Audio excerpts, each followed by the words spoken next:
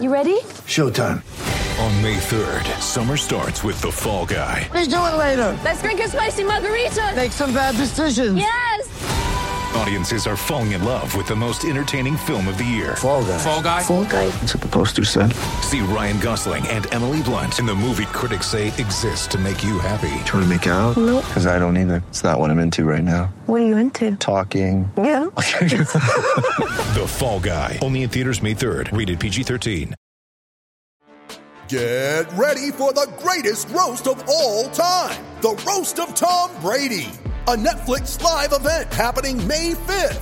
Hosted by Kevin Hart. The 7-time world champion gets his cleats held to the fire by famous friends and frenemies on an unforgettable night where everything is fair game. Tune in on May 5th at 5 p.m. Pacific time for the Roast of Tom Brady. Live only on Netflix.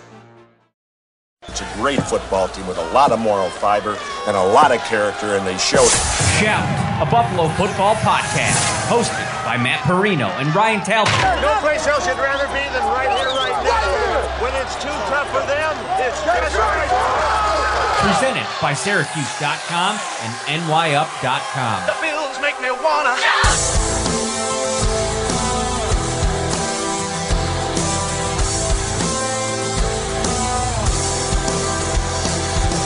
What is up, everybody? Thank you for being patient. Nothing like a couple days before the start of free agency to get the bullets flying fast and furious when it comes to news around free agency. It's been a crazy 48 hours in the NFL. We'll talk a little bit about that at some point tonight. Some of the big quarterbacks one person that's staying where he's been, and Aaron Rodgers, and obviously Russell Wilson on the move. This is the Shout Buffalo Bills football podcast. Welcome in. We're back after a week since our last show. We have a ton to get into. We've been preparing for the big free agency primer show, and that is coming to you tonight. And whether you're celebrating any of the signings the Bills have next week at home or away, Topps has all your fan favorites ready to enjoy for football, entertaining, or any occasion. So make sure you get over to Topps, get yourself stocked up. Some big news, back-to-back days here, Ryan Talbot. Yesterday, the Bills released A.J. Klein. Today, our report is that a source is telling us that Jon Feliciano is going to get released as well. So, Brandon Beane was on WGR this week, and he said that the Bills have about $6.5 million under the salary cap right now. Over the salary cap, if you will. So they had to shave some things. With these two moves, that puts them into the black and about $2 million. Obviously still work to go. But now we know that two prime candidates, Feliciano and Klein, are no longer on the roster. Your initial thoughts on both of those moves? Yeah, I don't think any major surprise, Matt. We've talked about both players being on the chopping block, so to speak. When it came to A.J. Klein, I thought that it was kind of an easy decision once they re-signed Tyrel Dodson. I think they wanted to go younger. I think they had a lot of confidence in what Dodson could do in terms of that third linebacker role, someone that can help on special teams. And make no mistake about it, A.J. Klein was a very valuable contributor during his time here. When he was on the field, he played very well, whether it was due to injury, whether it was the snaps where they were in that 3 linebacker set. So he was a very valuable contributor. And then you can say that obviously the same thing tonight for Jon Feliciano. Unfortunately for Feliciano, some injuries kind of caught up with him here this year. And then over the course of the season, the Bills kind of stumbled upon Ryan Bates late in the year, and he was a bit of a revelation. And Bates, a restricted free agent, I think you and I both agree, should be back in the fold here sooner rather than later. So it just became a numbers game, especially with the Bills being, as you said, $6 million over the cap limit at that point in time a few days ago. So no shock on my end. Now it's just a matter of who's next. But what are your thoughts on the two moves? Yeah, the Klein move, to your point, it just made a ton of sense. That was the biggest kind of bulk amount of money that they can kind of get outside of maybe a Cole Beasley move. And we're kind of waiting to see what happens there, as he was obviously being given permission to seek a trade. So we'll see if that happens before the deadline, or if the Bills, aren't able to do that, if they do consider maybe cutting him and adding that $6.1 million. We'll see how it depends on the players, and we're going to get into tons of players tonight. But in terms of Feliciano, yeah, it was trending in this direction. even, with the depth that the Bills have built on that offensive line, guys like, Ryan Bates, Ike Butker, and a forgotten guy that we've talked a lot about since, Aaron Kromer was named the new offensive line coach, Cody Ford. I mean, this is still a draft pick that whatever ends up happening, I still think that there's a level of hope there. And even if it's just for him to be a depth piece in the final year of his rookie deal next year, see what happens with Aaron Kromer now in the mix. He's on the roster. You have a lot of depth. You have your starting center in Mitch Morse, who is under contract right now, and maybe he gets restructured. Maybe, they redo that deal. Who knows the kind of options that Brandon Beane has for him. But I don't think John Feliciano, as I reported and clarified the report, he wasn't interested in taking a pay cut. So even if that was an option, it probably was just better to move on for both sides. He's going to go, and I've actually been told by a source as well that he wants to play center in his next spot. Like specifically, he's still got that position flexibility, but wants to kind of enter the market and see maybe if he can be a full-time center. And, one of the things that, I remember talking to Bobby Johnson about this for a story on him a couple years ago, and he would go on and on about how important Feliciano's ability as a communicator out there. It really helps him when he does have to play center. And even at the guard spot, being that like kind of wingman, if you will, for Mitch Morse or whoever was playing center at the time. It's a real feather in his cap. So maybe a team, gets him into the mix, can kind of get him in at a more affordable deal that some of like, you see a guy like Ryan Jensen and some of these other like, market setting centers over the last couple seasons. You could probably get John Feliciano at a much more affordable rate. He's going to come in. Maybe you have a young quarterback that you want to protect. Maybe that's the route to go. I thought he played some really good football at center when they asked him to do that.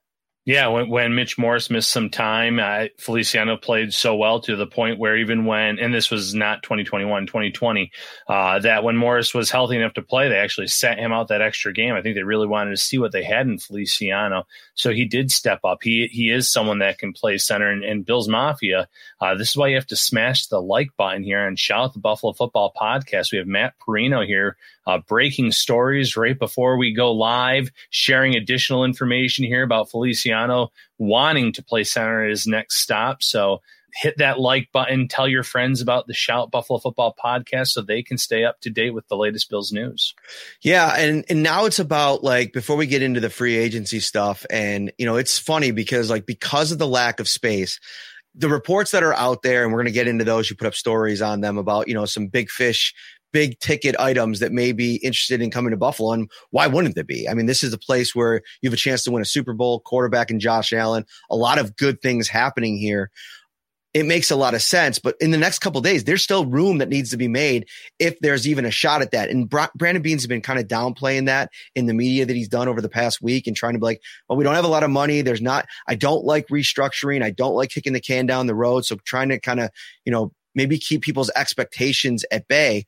But I think that there's enough moves that he can make. I mean, we can start to look at Darrell Williams, whether it makes sense to move on, whether it makes sense to restructure that deal. You can get a couple of million on some of the restructures out there. Our buddy over at The Athletic, Joe Biscaglia, he even suggested a restructure for Star Lotulelei, probably rip up the final year of that deal, rewrite it a little bit, add some void years, which I think would make do the trick. And then Josh Allen even restructuring that deal already to bring that cap down, give him his money up front and move some of that down the road. And that's going to be hitting anyway in 23, 24, 25. There's a lot of different options. I know that it doesn't seem like the Stephon Diggs extension has a lot of gas quite yet. Brandon Beane kind of fanned the flames on that the other day, saying that there haven't been any conversations yet between the two sides, but that could come up at any time. And it's obviously a situation where Diggs probably, when he's able to come to the table, when his reps are able to come to the table, he's going to want a new deal. So I don't think that that's going to be something that's going to be super hard to figure out. It's just going to have to be, does it work and do they want to do it right now? Yeah, 100%. I mean, and here's the other thing: the Bills won. They're paying him a decent amount of money right now. I think it's about $17 million. But the two, they can look around the league and they can kind of wait and see the exact financials for a Tyreek Hill extension when that comes to pass, and you see those official numbers, and they can kind of work with that and figure it out from there. But Brandon Beane, he definitely threw the cold water on the extension talks when he said they haven't really started it yet. Now, that doesn't mean something couldn't happen very quickly. Like I said, if there's other numbers that you can model it after, someone you can get them in the same ballpark, it could probably get put together sooner rather than later. But at the same time, the Bills have other moves up their sleeve, like you said, that they can pull off, depending on how much money they want to free up and who they're targeting here in free agency. So speaking of targeting and free agency, the targets are coming to Brandon Beane, it seems, judging by some of the reports that are out. You put up a story on it today or yesterday. Why don't you people are talking about it in the chat, so people know. But for those that are listening that maybe haven't heard about it yet, there was a report from Albert Breer that some high-profile defensive players want to play in Buffalo. Yeah, Albert Breer keeps peeling back the onion a little bit, so to speak. So on Monday or Tuesday, he reported something along the lines of a big-name player went to the Bills during the Combine, and his rep saying that he wanted to play for the Bills. And then today on a radio spot in Boston, Albert Breer said it's actually two defensive players that went to the Bills saying, hey, we'd really like to play for the Bills. And he essentially said on this radio spot, if you heard these names, you say, oh, those are some pretty good players. So like you said, this is a team that is a Super Bowl favorite. This is a team where you have free agents that would like to join this team in an ideal world. Now, mind you, some of these players who it could be, they may not want to sign for next to nothing. They might take a slight discount. But you can't count on all these players that are out there looking for big money to take a massive loss, even if it was a 1-year contract to join with the Bills. And I think in at least one of those scenarios, that might be the way it should be looked at. Mm-hmm. When this first came out, I started kind of, racking my brain for some of the names that made the most sense. And to me, like Chandler Jones, we've talked about it quite a bit on this podcast now. That seems to be a pretty good guess. I feel like if you're talking about a guy that, the fit is there, the need is there.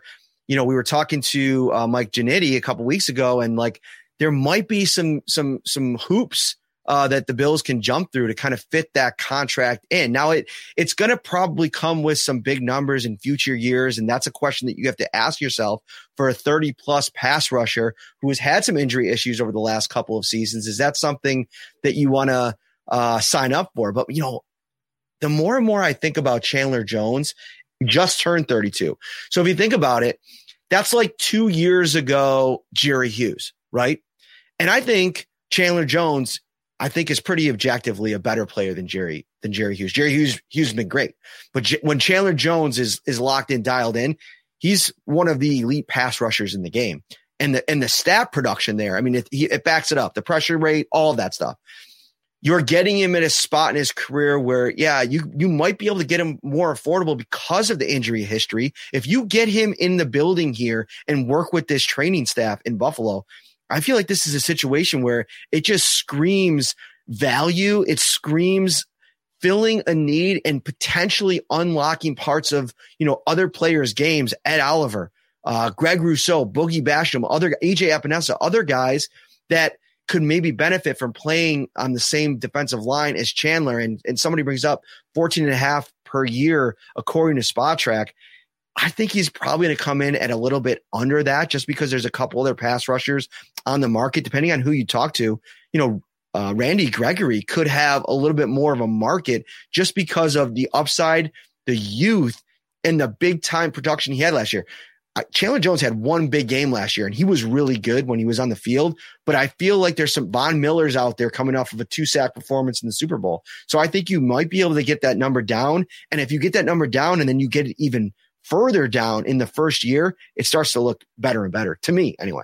Yeah, no, I agree with that. I think maybe $11-12 million might be more realistic for Chandler Jones. You mentioned Randy Gregory. There's Emmanuel Ogbah. There's Von Miller. There's other guys that can get after the quarterback. There's Uchenna Nwosu for the Chargers. There's a report there, and his cap figures around that same price, that $12 million range. So there's other guys that are out there, some that are younger, some that maybe are still playing more consistently, because like you said, Chandler Jones did have one huge game this year where a high percentage of his sack total came from. But Jones one would be a great story. He, from this area, getting up there in age, would probably like to join this team to get another shot at a Super Bowl, bring one to a franchise that was close to his home growing up. So I think he's certainly someone that's on Buffalo's radar. You want to have some kind of veteran presence in the room with all those young players, someone that can help bring them along. And then, you look at another position of need. Obviously, I think cornerback, as we look at the free agent class, we're going to get into a couple of maybe more realistic options that I think the Bills kind of have. But I mean, when you talk about the cornerback position, there's really one guy that pops, two guys actually for me. And here's what's funny. Like there's two high profile free agents, former Patriots, well, one current Patriots, J.C. Jackson and Stephon Gilmore. It would be super interesting from my end. Like, of course, if it was ended up being J.C. Jackson, like that's a top tier, like top 5 free agent. That's a big time move. That ends up being the case. But Stephon Gilmore is interesting too. Like, obviously there were the comments about Buffalo when he left about what it was like playing in prime time, but he kind of fits the bill. I don't know if the money would work out, but could you imagine him on the other side, even if he's not the same player he was 3 years ago, playing alongside on the other side of Tre'Davious White? Well, he'd get the primetime games that he was wishing for when he was with Buffalo the first time. Now that the Bills are actually getting them. Yeah, Gilmore would be a really interesting, funny story because he was drafted by the team, obviously. Carlton Davis is another guy that's getting a lot of hype at the cornerback position. He definitely had his moments younger. And then you have J.C. Jackson. Listen, I think J.C. Jackson would be a great fit for this team. I think he would love to stick it to Bill Belichick and the Patriots for not offering him that long-term deal at the amount of money that he thinks he's worth.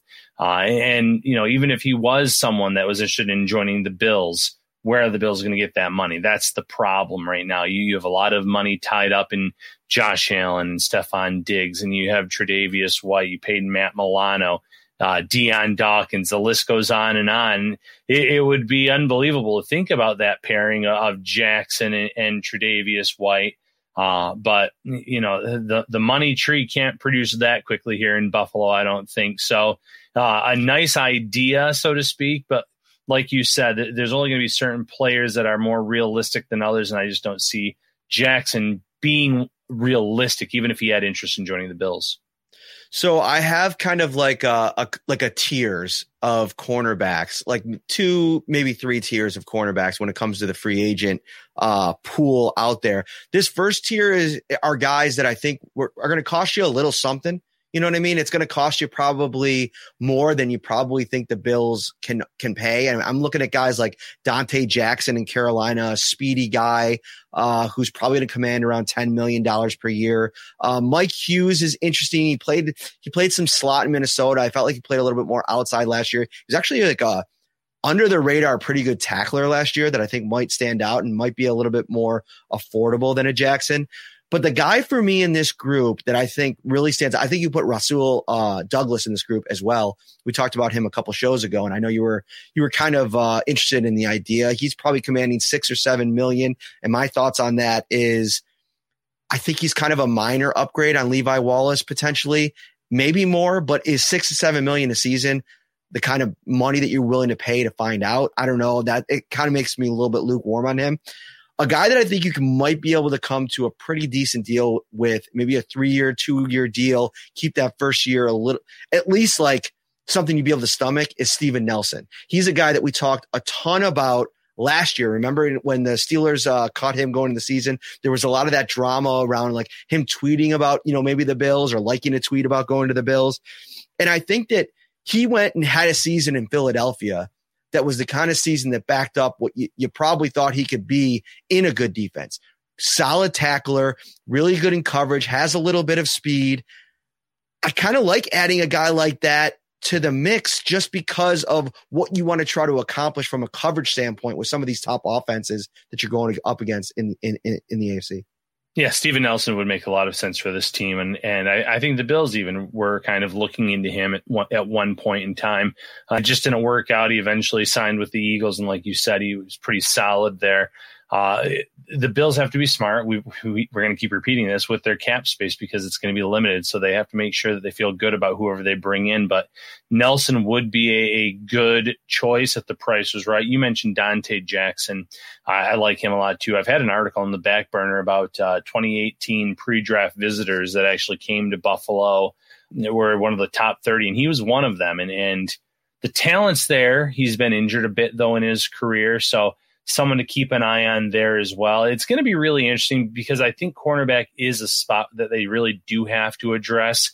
They have to have some kind of plan in place because as much as I think they're hopeful that Trey White will be ready to go in the fall, you just don't know that for sure. You have Levi Wallace on the free agent market, and that leaves you with Dane Jackson. It leaves you wondering if you have someone on this roster that can really step up and play a huge role early in the year if needed. And I'm not sure they have that. Now, mind you, if they don't want to shell out a lot of money in the draft, in free agency, there's also the draft as an option. And this is a pretty solid and pretty deep cornerback class. Stick around if you want to talk about that cornerback class, because I had a lot of observations, got a chance to really talk to a good chunk of the cornerbacks that were in Indianapolis. And I have some thoughts, and maybe one in particular that I think, like, I don't want to use the word draft crush, but I think that he checks all the boxes for what I think the Bills are looking for.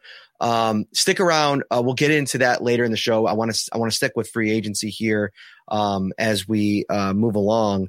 We're going to have a lot of reaction pods, I feel like, over the next couple of days. I mean, big moves, any of the big moves breaks, I want to go live if we can, if everything works out. We'll obviously have probably a Monday night, Tuesday night, and Wednesday night pod, depending on what kind of moves are made next week. So make sure you keep it locked onto the Shout Pod on YouTube, Facebook, Twitter. Hit that like button for this video on YouTube. Also subscribe as well. I mentioned the tiers of the cornerbacks. I feel like let's go with two tiers. The first tier is that big time fish. Like we mentioned, the JC Jackson, the Stephon Gilmore, probably out of the Bills' reach, right? And then that's that second tier. That's still going to be pretty pricey, but maybe you can kind of work something out. We were talking about them a little bit. Then there's that third tier. And I think that there's a tweener.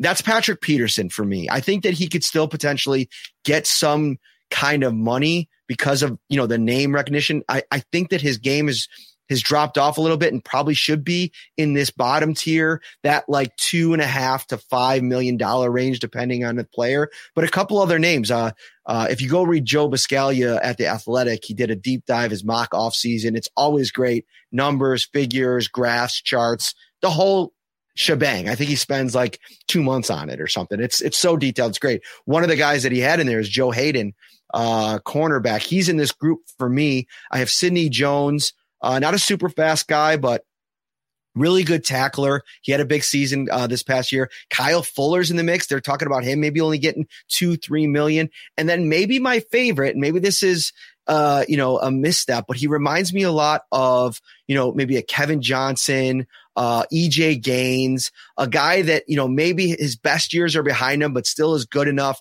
based on what he brings from a skill set standpoint. I think Xavier Rhodes is a guy that I've been interested in the Bills maybe adding for a couple of years. Is there anybody from that crop that you'd add, or anybody that you like from there, Ryan?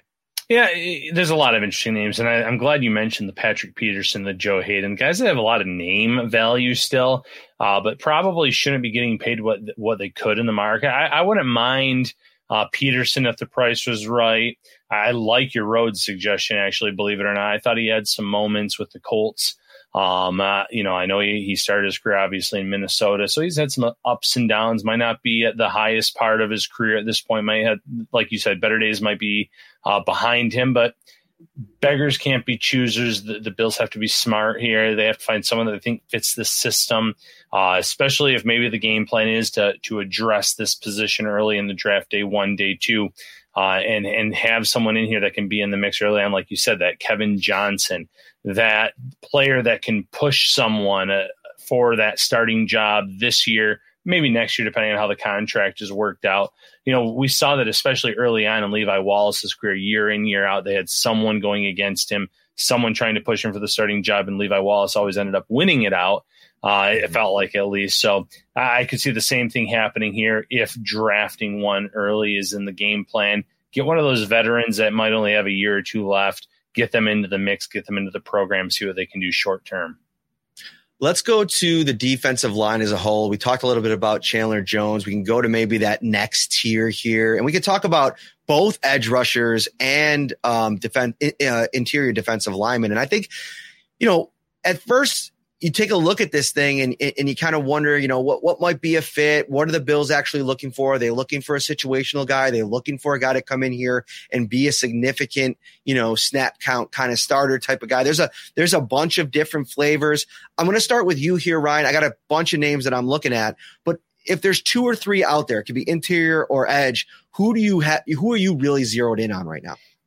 And again, when I'm saying some of these names, I'm keeping the salary cap in mind. One guy that I would really like, end of his career, Calais Campbell. He spoke really highly last year of Greg Rousseau and the type of player that he thinks he's going to end up being in this league. Someone that's played inside and outside, obviously in different defense in his career and in different systems, different teams, but someone that I think could come in, even if you're going to play him on the inside, someone that could put some of these young players into the learning tree, so to speak, could help out at the defensive tackle position too. I like him a lot, but again, he is up there in age. I think 35 years old, someone I'm keeping an eye on there. If you are going to take a swing at a big time pass rusher and you do miss out on Chandler Jones, I really do like Emmanuel Ogbah. He's someone that I think has played some of his best football as of late. And then, someone that was not on my radar until I started doing the pre-draft visitor list, and I don't know how much money he's going to get in free agency, but it kind of surprised me. Dorrance Armstrong, Dallas, 5 sacks this season, 25 years old, someone that the Bills brought in as a top 30 visit back in 2018. Might just be someone that they add into the mix, kind of like they did. Like they do every year, where they bring in one or two bodies, 1 or 2 veterans to try to kind of get into the mix, see what they can do.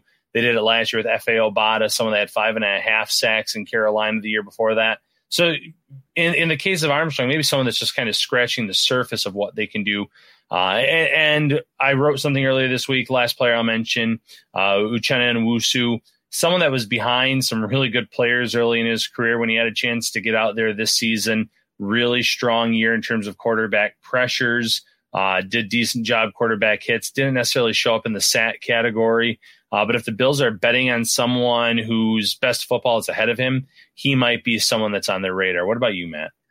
I just look at what I think they'd be open to adding. And you look at what they had on the roster last year in Jerry Hughes and Mario Addison. And who knows? I mean, at times this offseason already, I felt like Jerry Hughes should be in play. But the more we get away from the season, the more you wonder, based on different comments, different things that you see. If you missed, I don't want to give too much of it away, but go check out Ty Dunn's story. And there's a little bit of the Jerry Hughes nugget in there. That is over on his Go Long TD website. Great story that he put out last week. Really in-depth dive onto the whole situation that happened in 13 seconds. Maybe you're a Bills fan, you don't want to go read about that because you moved on and you don't want to bring up those old memories. But it was a really good, revealing story. There was a Jerry Hughes nugget in there, and that kind of got me thinking maybe I was a little bit off the mark with Hughes coming back. Maybe I don't know. We'll see. Mario Addison, you put it out there. He was on IG Live the other day, and he's like, somebody asked him if he was coming back to the Bills or if he was where he was going to go in free agency. He was like, I don't know. I don't know if the Bills want to let me go. So I know a lot of Bills fans were like, oh, wow, please let him go. But there's a lot of interesting veteran guys out there. If both of those guys are gone, there's Shaq Lawson. We've talked a ton about that. I still think that's a great idea. I think you get him at a price that you'll like. And I also know that, as everybody else does, Shaq Lawson is a big fan of potentially coming back to Buffalo. We tweeted about it today to Jordan Poyer. He misses his guys in Buffalo. So that makes a lot of sense. I still like Jason Pierre-Paul as a situational pass rusher. If the number is right, you're probably looking at somewhere between 6 and 7 million, which is a lot. But I still think that is the kind of thing that you go out and pay for guys with championship experience that at his best, he was a feared pass rusher. This guy was that next level. I don't know if Mario Addison was ever that guy, the guy that, Pierre-Paul has been at the heights of his career, and maybe his teammate, Ndamukong Suh. Maybe that's somebody that you go out and you bring him in, maybe some pass rush from the interior. I like Tim Settle. We talked about him at the trade deadline last year from Washington. You may be able to have him interior piece. Sheldon Richardson's out there. And another name, I know it didn't end great. And the Bills, every time we've talked about somebody that they've cut, John Brown, was a guy that they cut. And we talked a lot about that and the fact that, when he was released by the Raiders with the Bills, think about bringing him back into the mix. And obviously it didn't materialize. Well, one person that they didn't resign, and I know they didn't cut him per se, but Taiwan Jones came back after leaving. What about Quentin Jefferson? I feel like maybe they never got a chance to really see what he can be in this defense because they were asking him to play out of position. Being that backup to Ed Oliver, especially if you lose Harrison Phillips in free agency, now that we know that, who knows what he's going to get on the open market. I saw a projection today, Ryan, for Phillips, 3 years at 8.2 per year for Phillips. The Bills are out at that number, 100%. Yeah. And honestly, as much as Harrison Phillips loves Buffalo, loves the community, everything about, how good of a spot this is for him, he's got to sign that deal. That's life-changing money. Yeah, again, you just mentioned Shaq Lawson in the same breath here a few minutes ago, who left a few years ago, 3 years, $30 million. You'd be foolish to leave that kind of money on the table. And if that's the kind of money that Harrison Phillips can get out there from another team, by all means, you need to go out and sign that contract. Like you said, Buffalo, 1, can't afford that type of deal. 2, even his early projections, which I wanted to say was around $5.5 million. I sat there and I said, I get it. I understand it. But there's risk there in terms of the injury history, in terms of the up and down play. He did have a really strong 2021 season, but that might not be the type of player that you can roll the dice on, even if he is a great locker room leader, even if he is great for this community. At some point, you can't risk that kind of money on someone that's missed some time early in his career, as good as he can be. So, yeah, they might be looking for that interior help. I don't know if Quentin Jefferson would come back. I know you were just saying it hypothetically, but you mentioned it. Shaq Lawson is saying 2 years. I want to get back there. Someone mentioned that he stunk with the Jets, and he said something like everything stunk with the Jets on Twitter, which made me laugh. And it's hard to argue with that when you're in a team that's not playing good football. It's hard to kind of stay motivated in those scenarios. So anyone could come back. Again, I don't want to be too repetitive, but you have to be smart this offseason. You have to be smart when you have that franchise quarterback locked up. Even though the salary cap did go up, you have to wait a few more years until it really jumps up there with the new TV deal before the Bills can really be players again. So they might be able to make one splash move. And if they do, I would like to see it be at a position of need, whether it is, a pass rusher, whether it is a cornerback, with everything that we've said about Trey White, not knowing where he's going to be in the fall, if he's going to be ready to go 100%, whatever the case may be, or even if it's on offense, is there some player out there, tight end, wide receiver, that you think is worth the money that can come in here and be an impact player? If you want to drop a splash move on somebody, you invite them to your house for a party and you go to Tops and you get a hot to go pizza, appetizer, signature fried chicken, baby back ribs, subs, delicious salads, brownie trays. They have everything you need to feed the hungriest fan. Tops Friendly Markets. Shout out to Tops. I still didn't get any new reads, so the last one's still going to be the same, but it is what it is. All right. I'm going to throw some names out at you. On the offensive side of the ball, we'll go position by position, and we'll just argue for and against our thoughts on them. Does that sound fun? I love it. I love it. All right. Let's go. I'm going to start with a little bit of a reach for multiple reasons. One, probably cost, and 2, like the history and personality. I don't know if it's not necessarily a fit, but this is based on the fact that if Cole Beasley isn't on the roster somehow by Monday, what do you think about Juju Smith-Schuster? I don't know. A lot to think about here. It is a lot to think about here. I think you'd be better off signing Isaiah McKenzie. I think he'd be cheaper. I think he's someone that knows the system, someone that likes it here in Buffalo. Juju Smith-Schuster, to his credit, when he was healthy, not this past season, but when he was healthy before in Pittsburgh, he was a pass catching machine. He was someone that was, looked like a star to be. I still think there's going to be a market for him, and he's going to price himself out of Buffalo's market. So I'm going to say pass. What about you? I'm going to pass too. Everybody knows my thoughts on Juju Smith-Schuster from all the TikTok stuff. I mean, it's distraction. I don't think the Bills are in the business of adding distractions to the room, but when playing alongside another elite receiver, we saw the best version of him a couple years ago. And for $8 million, which is probably what it's going to cost to get him on a 1-year deal, to try it out, what that looks like in the slot with Stephon Diggs and Gabriel Davis on the outside, I almost feel like that's an even more of a slam dunk from a football standpoint than if they were able to afford Christian Kirk, which I don't think that they will be able to. I mean, they're talking about him getting upwards of $11-12 million a year, Christian Kirk, which a nice player. I've had him in Dynasty. I've watched him kind of a lot. He's fun to watch. He's a good player. He's a solid slot.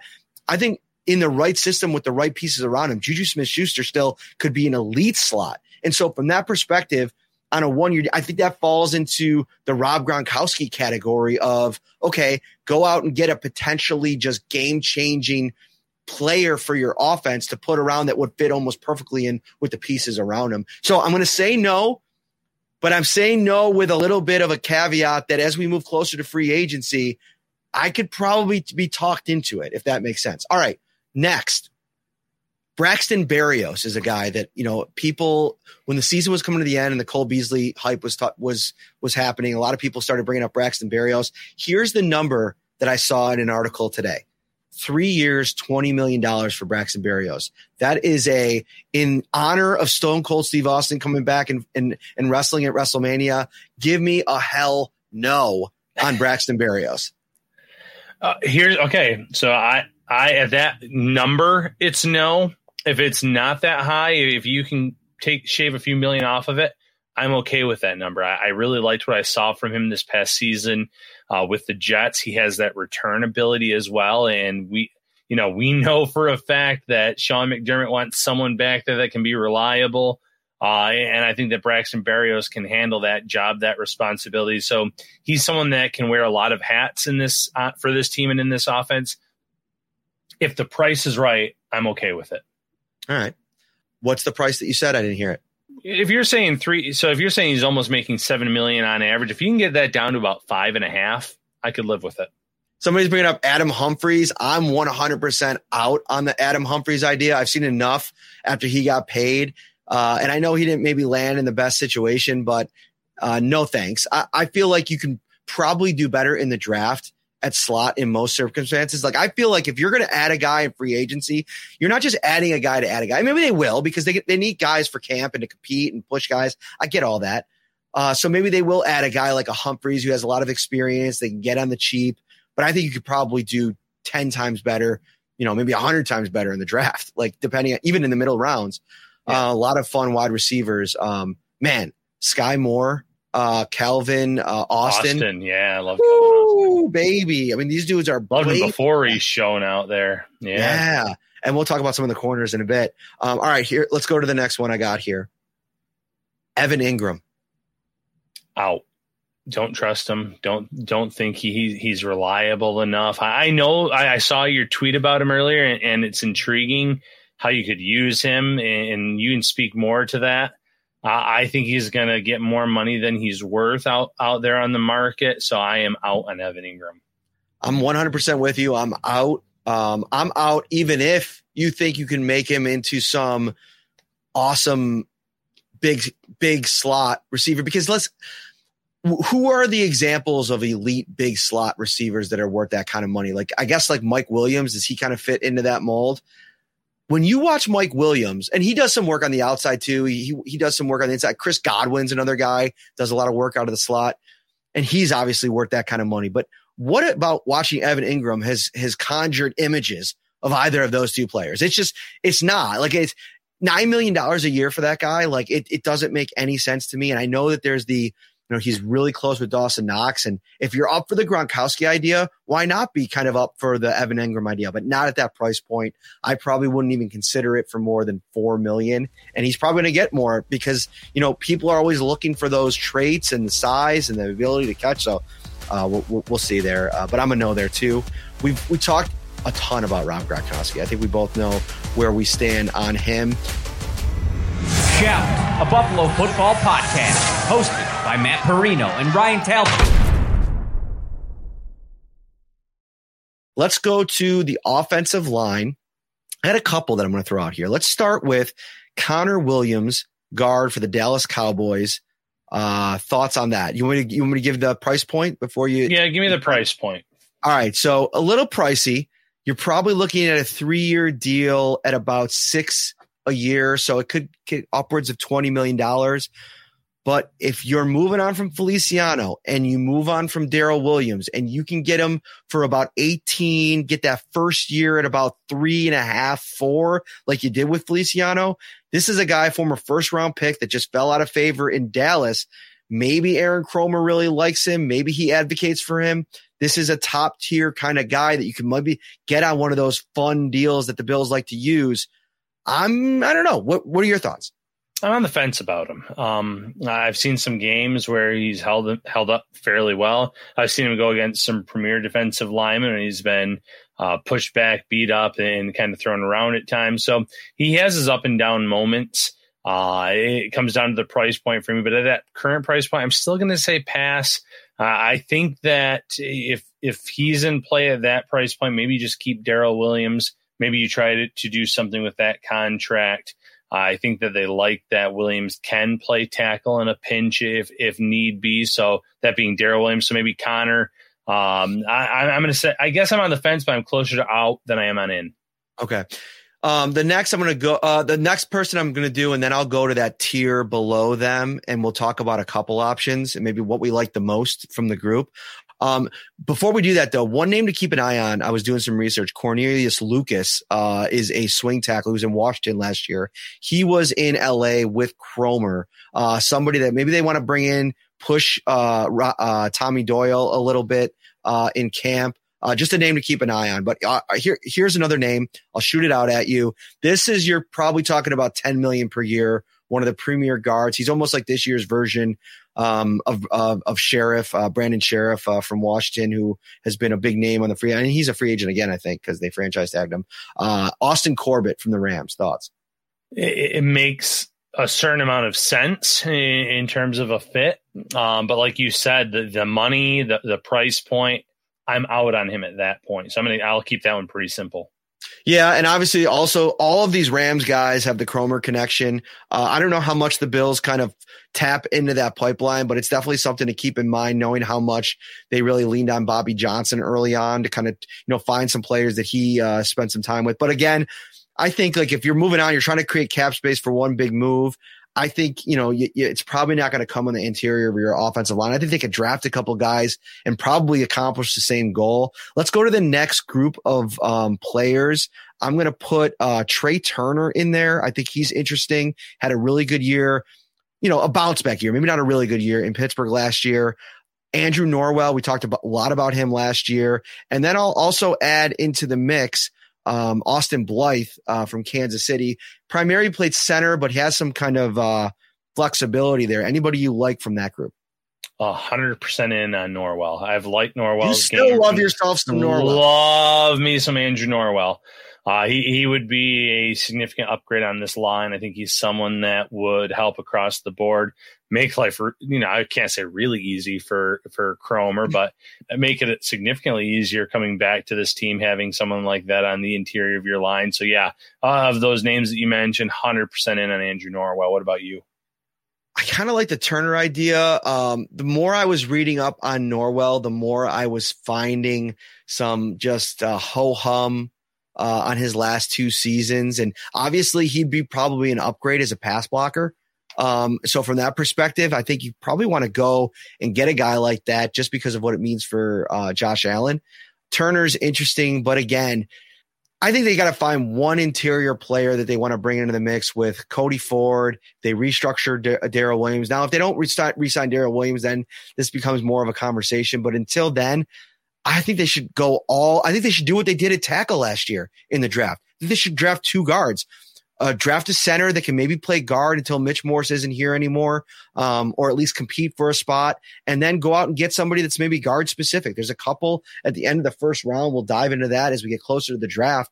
But that's probably more of the route that I would go.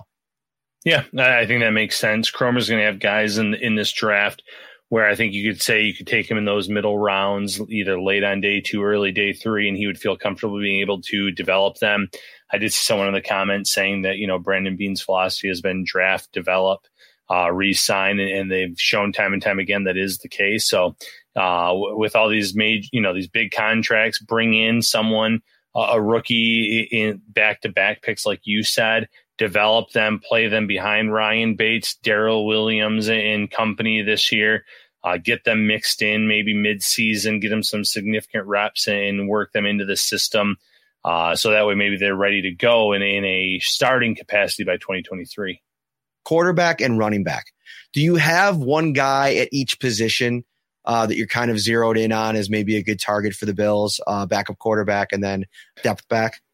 When it comes to quarterback, I haven't zeroed in on anyone specific yet. Obviously, Ryan Fitzpatrick would be the great story, a fun story. There's other options out there though too, but if I had to pick someone right now, I'd probably say Fitzpatrick in terms of if you have to have someone starting a pinch, 2 games, 3 games. I still think that with the weapons that the Bills have, he could deliver, keep them afloat in those matchups. I do like Rashad Penny. I like how he looked this year. There's risk involved, though, if you sign Rashad Penny.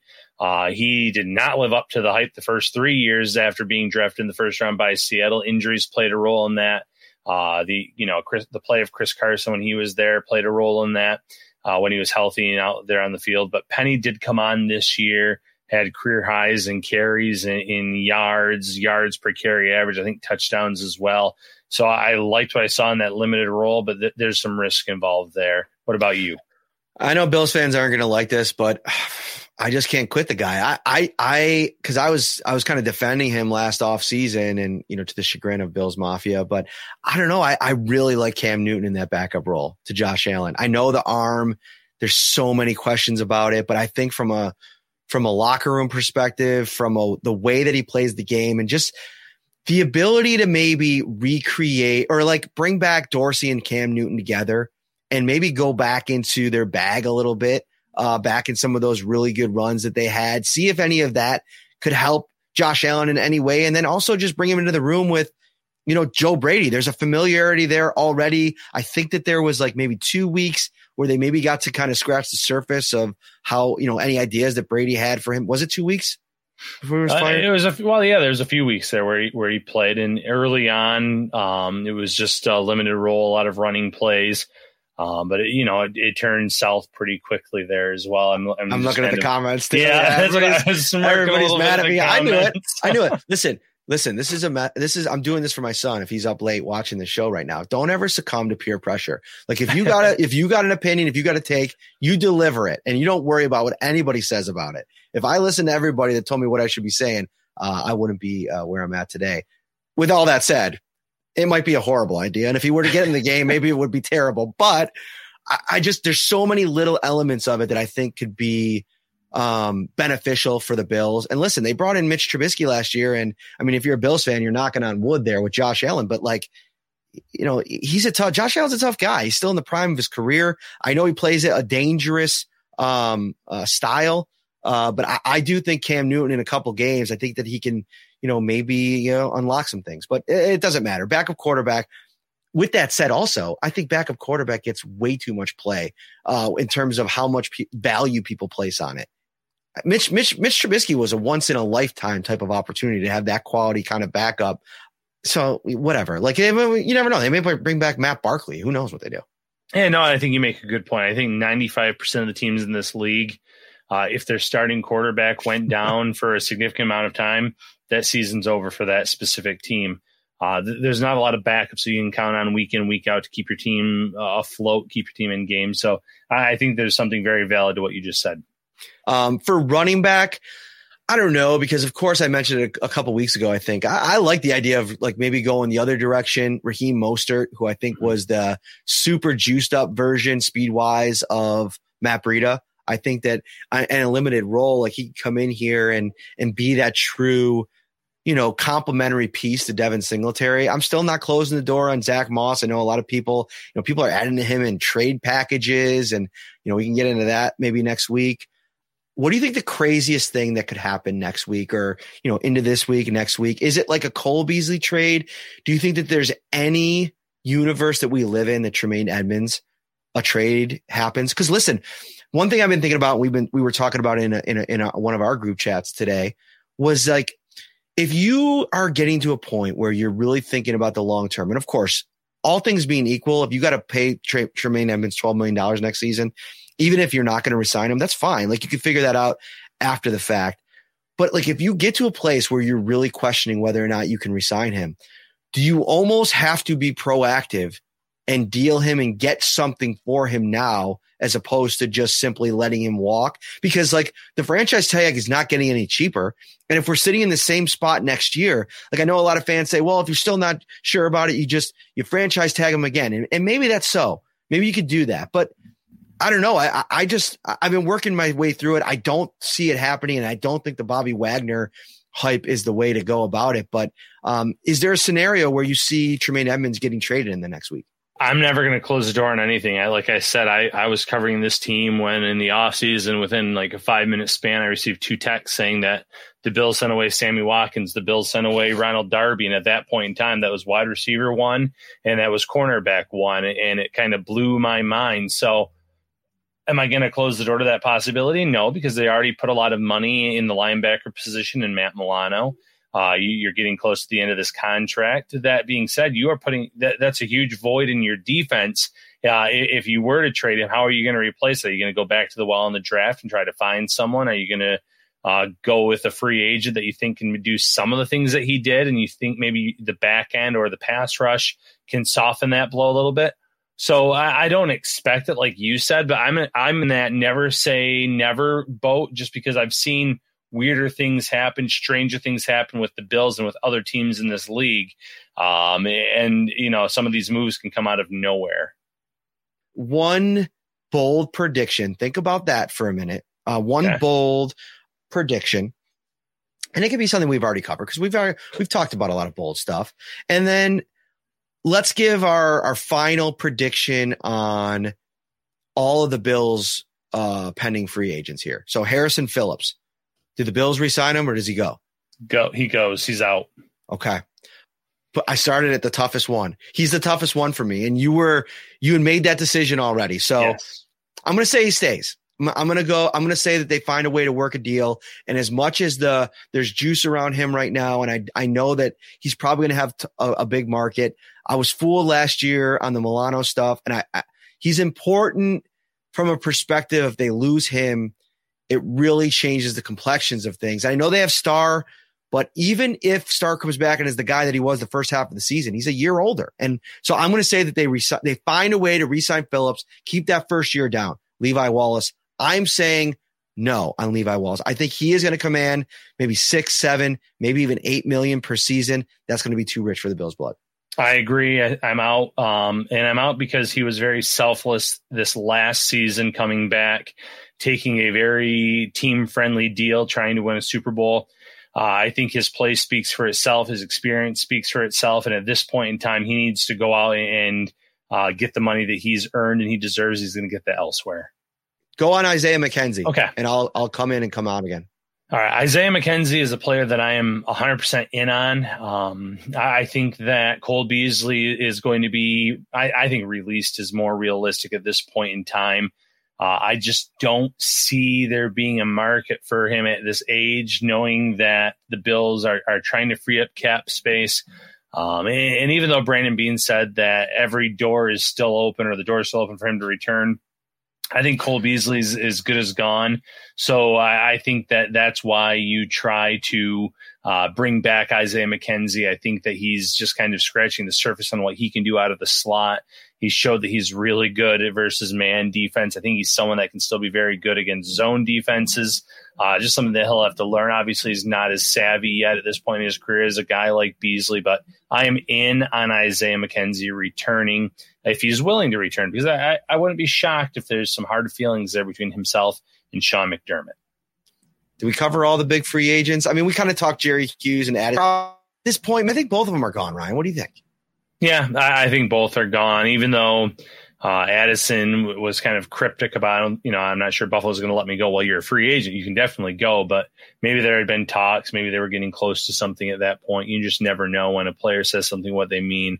But you have some youth there. I think you just need to bring in one splash veteran, one veteran that they can really learn the ropes from, as good as I'm sure Addison and Hughes were in that regard this past season. try to upgrade that veteran presence, someone that can maybe get after the quarterback a little bit more. Yeah, I'll throw Gronk in as my big bold prediction. I mean, we've been talking about it for weeks, but if you just give me all of the potential big moves, for me, that's the one that kind of stands out the most, is it just makes so much sense for both sides. We talked about it the last episode, so I'll go in that direction. All right, I'm going to go DJ Chark. He's kind of Allen Robinson light.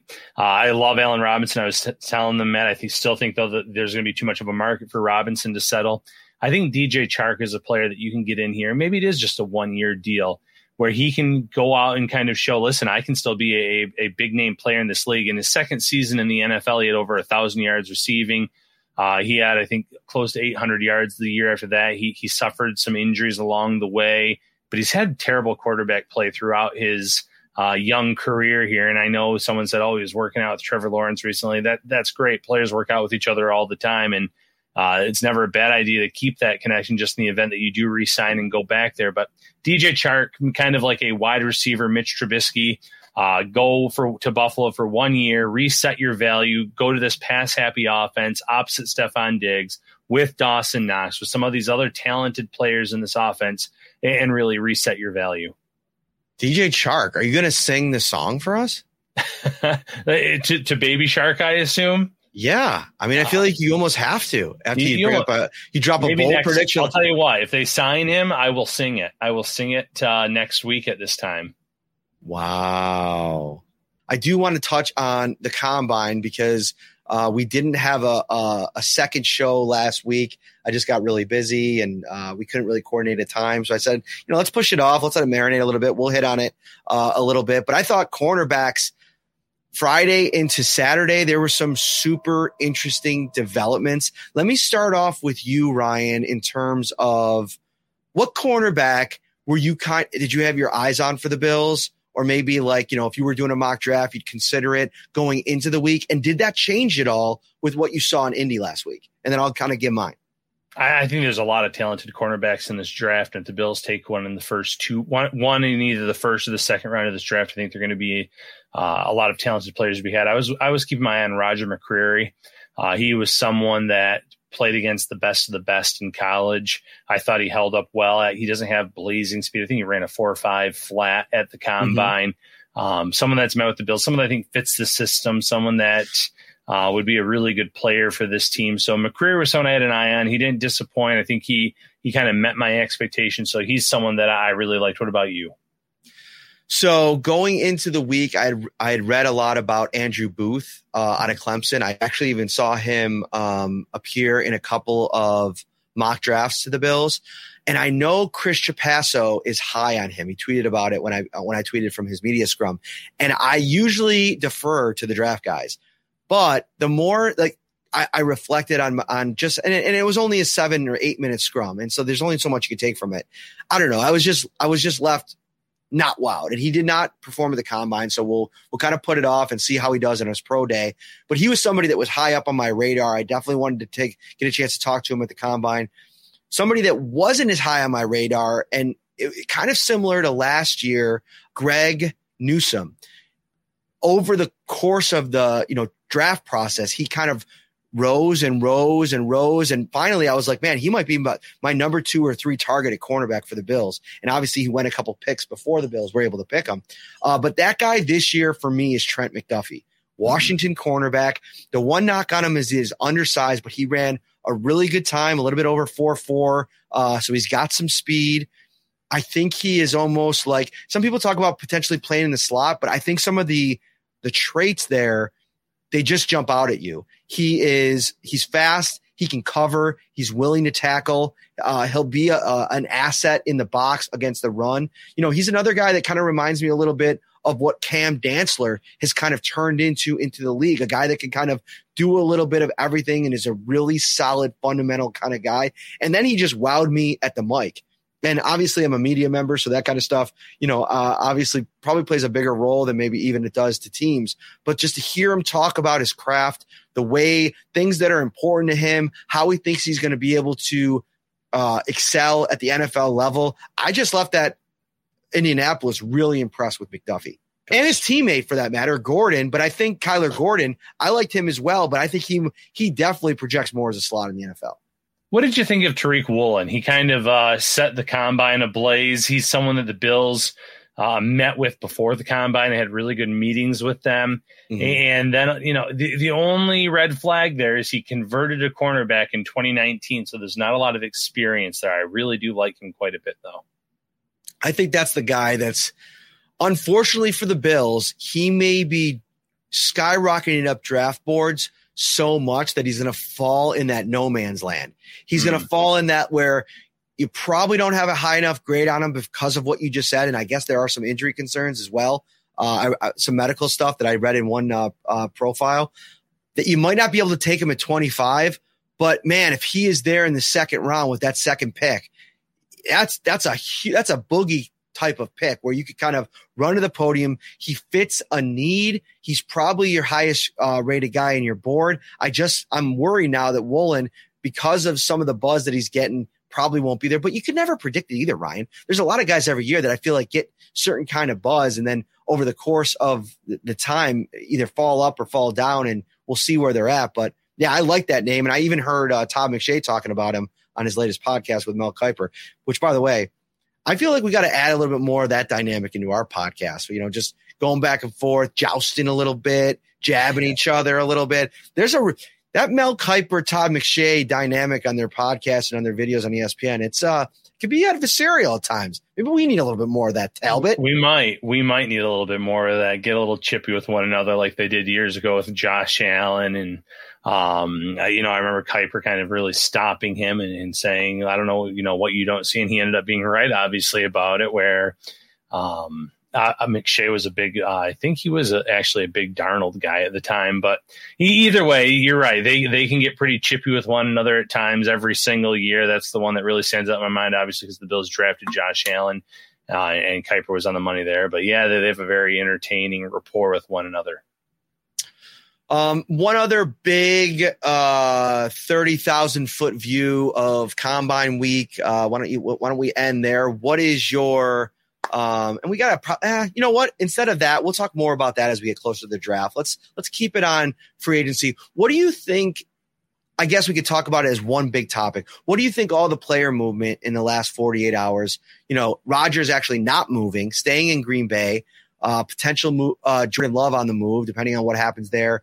Russell Wilson going to Denver. What do we think that means for the AFC, for the Bills, for the AFC West? And then also Wilson to the Broncos. The AFC West is a death trap at this point. But what does it mean for the Bills? Because I think on one hand, there's this idea that, okay, things get tougher on Kansas City. Maybe they don't win their division every year. Maybe they don't win as many games, and maybe you play them at home instead of in KC in the playoffs. But also, Russell Wilson comes to the Broncos. They become an elite, like a legit Super Bowl contender. That's another team that you got to deal with. Yeah, I think I'm, though, closer to that first party. I'm in that first camp that said I think it's good news for the Bills in terms of claiming the number one seed in the AFC. I think you're going to see the Broncos, the Raiders, even the Raiders, because Derek Carr at times has these big games out of nowhere where he can beat Patrick Mahomes and the Chiefs, and he can go toe-to-toe with the Chargers like he did with the playoffs on the line. I just think those teams, the Chargers, the Chiefs, the Raiders, the Broncos, are going to beat up on each other, and there's going to be a lot of teams that maybe pick up an extra loss or two here and there. So that helps the Bills out in terms of the number one seed, which at the end of the day is what they're trying to claim. So in terms of the AFC getting tougher, 100%, no argument, no doubt about it. I think the Broncos have a lot of young, talented wide receivers that Russell Wilson is going to be able to really help them take that next step in their career. But overall, I really do like this for the Bills in terms of that number one seed in the AFC. I mean, you look around, the league, securing quarterbacks in the case of Green Bay, trading for quarterbacks in the case of, the Broncos and the Washington Commanders today going out and getting Carson Wentz which I get it. I mean, it's a shot and I kind of understand it. It's a lot of money, but at least you bring him in there and you hope that, you have the right, I don't know. I can't really explain it, to be honest with you. Like Carson Wentz was terrible the last couple of years. I don't really get it. He was kind of like some of the reporting that's coming out of Indianapolis and how hard he was to deal with, and how I guess he reached out to Jim Irsay, according to an Athletic report, to kind of clear the air and see if they can kind of remedy things. And the meeting invitation was declined by Jim Irsay. I mean, there's some interesting stuff coming out, and probably not the stuff you want to read if you're the Washington Commanders, who, oh, by the way, got to see Carson Wentz twice a year in Philadelphia, at the end there when he was really bad. But I think it goes to show you how little the league thinks of this quarterback class, because, outside of Malik Willis, I don't know if there's a guy that you're really excited to take a chance on. And I do think that there's upside from Malik Willis's game. I think I've watched some of it. I've read some stuff on him. I've talked to people that are really high on him. It gives you really bad vibes of the EJ Manuel draft, though, with the way that this thing is setting up. There's so many guys that everybody's just kind of blah on. And there's one guy that the first quarterback, Ryan, could go as late as 20 to the Steelers. I mean, it could go that way, or as early as maybe 2 to the Lions, depending on if they're high on Willis. And I've read some people say that. We still have the narratives are going to change over the next couple of months, but I think it's going to be interesting to see how all of this unfolds with all these different quarterbacks moving around. Yeah, Carson Wentz, though, that's a head scratcher. Listen, when the Colts traded for him, I liked it because I said, Frank Reich, if anyone can get something out of Carson Wentz, it's Reich. They worked together in Philadelphia. They had success together, and it just didn't really pan out. I know if you take a quick glance at Wentz's stats, they don't look terrible by any stretch of the imagination, but he just wasn't good when they needed him to be down the stretch. And now you're sending him to the Commanders, and I'm just not sure at this point, after what we saw late in his time in Philly, the 1 year in Indianapolis, what you're really expecting to get out of this guy. As blah as I am on Jimmy Garoppolo as a quarterback option, I still think that he's a more consistent quarterback than a Carson Wentz. So if I was Washington, I think that would have been a guy I would have been targeting well before Carson Wentz. But that could have come down to the price tag as well, because we'll have to wait and see if Garoppolo gets moved, what the price ended up being. At the end of the day, though, maybe Washington ends up looking smarter than anyone in this deal. I'm just not expecting it. All right. I think that'll do it, Ryan Talbot. We have been plugging along here on this Wednesday evening. I'm sure more work to be done by the Bills in the next couple of days to clear cap space, and we'll see what they do next week. Make sure you are subscribed to the channel. You'll get a notification every time we set up a show and we're going to go live. And then also, and if you're hosting a large party, check out the huge selection over at Tops. Party platters, delicious, effortless, and affordable, no stress way to impress. For complete details, stop by their carryout cafe. It is wonderful. For Ryan Talbot, I'm Matt Perino. We will be back in a couple of days. Stay tuned. News breaks. We'll be here. Take care, everybody. Shout, a Buffalo football podcast, hosted by Matt Perino and Ryan Talbot.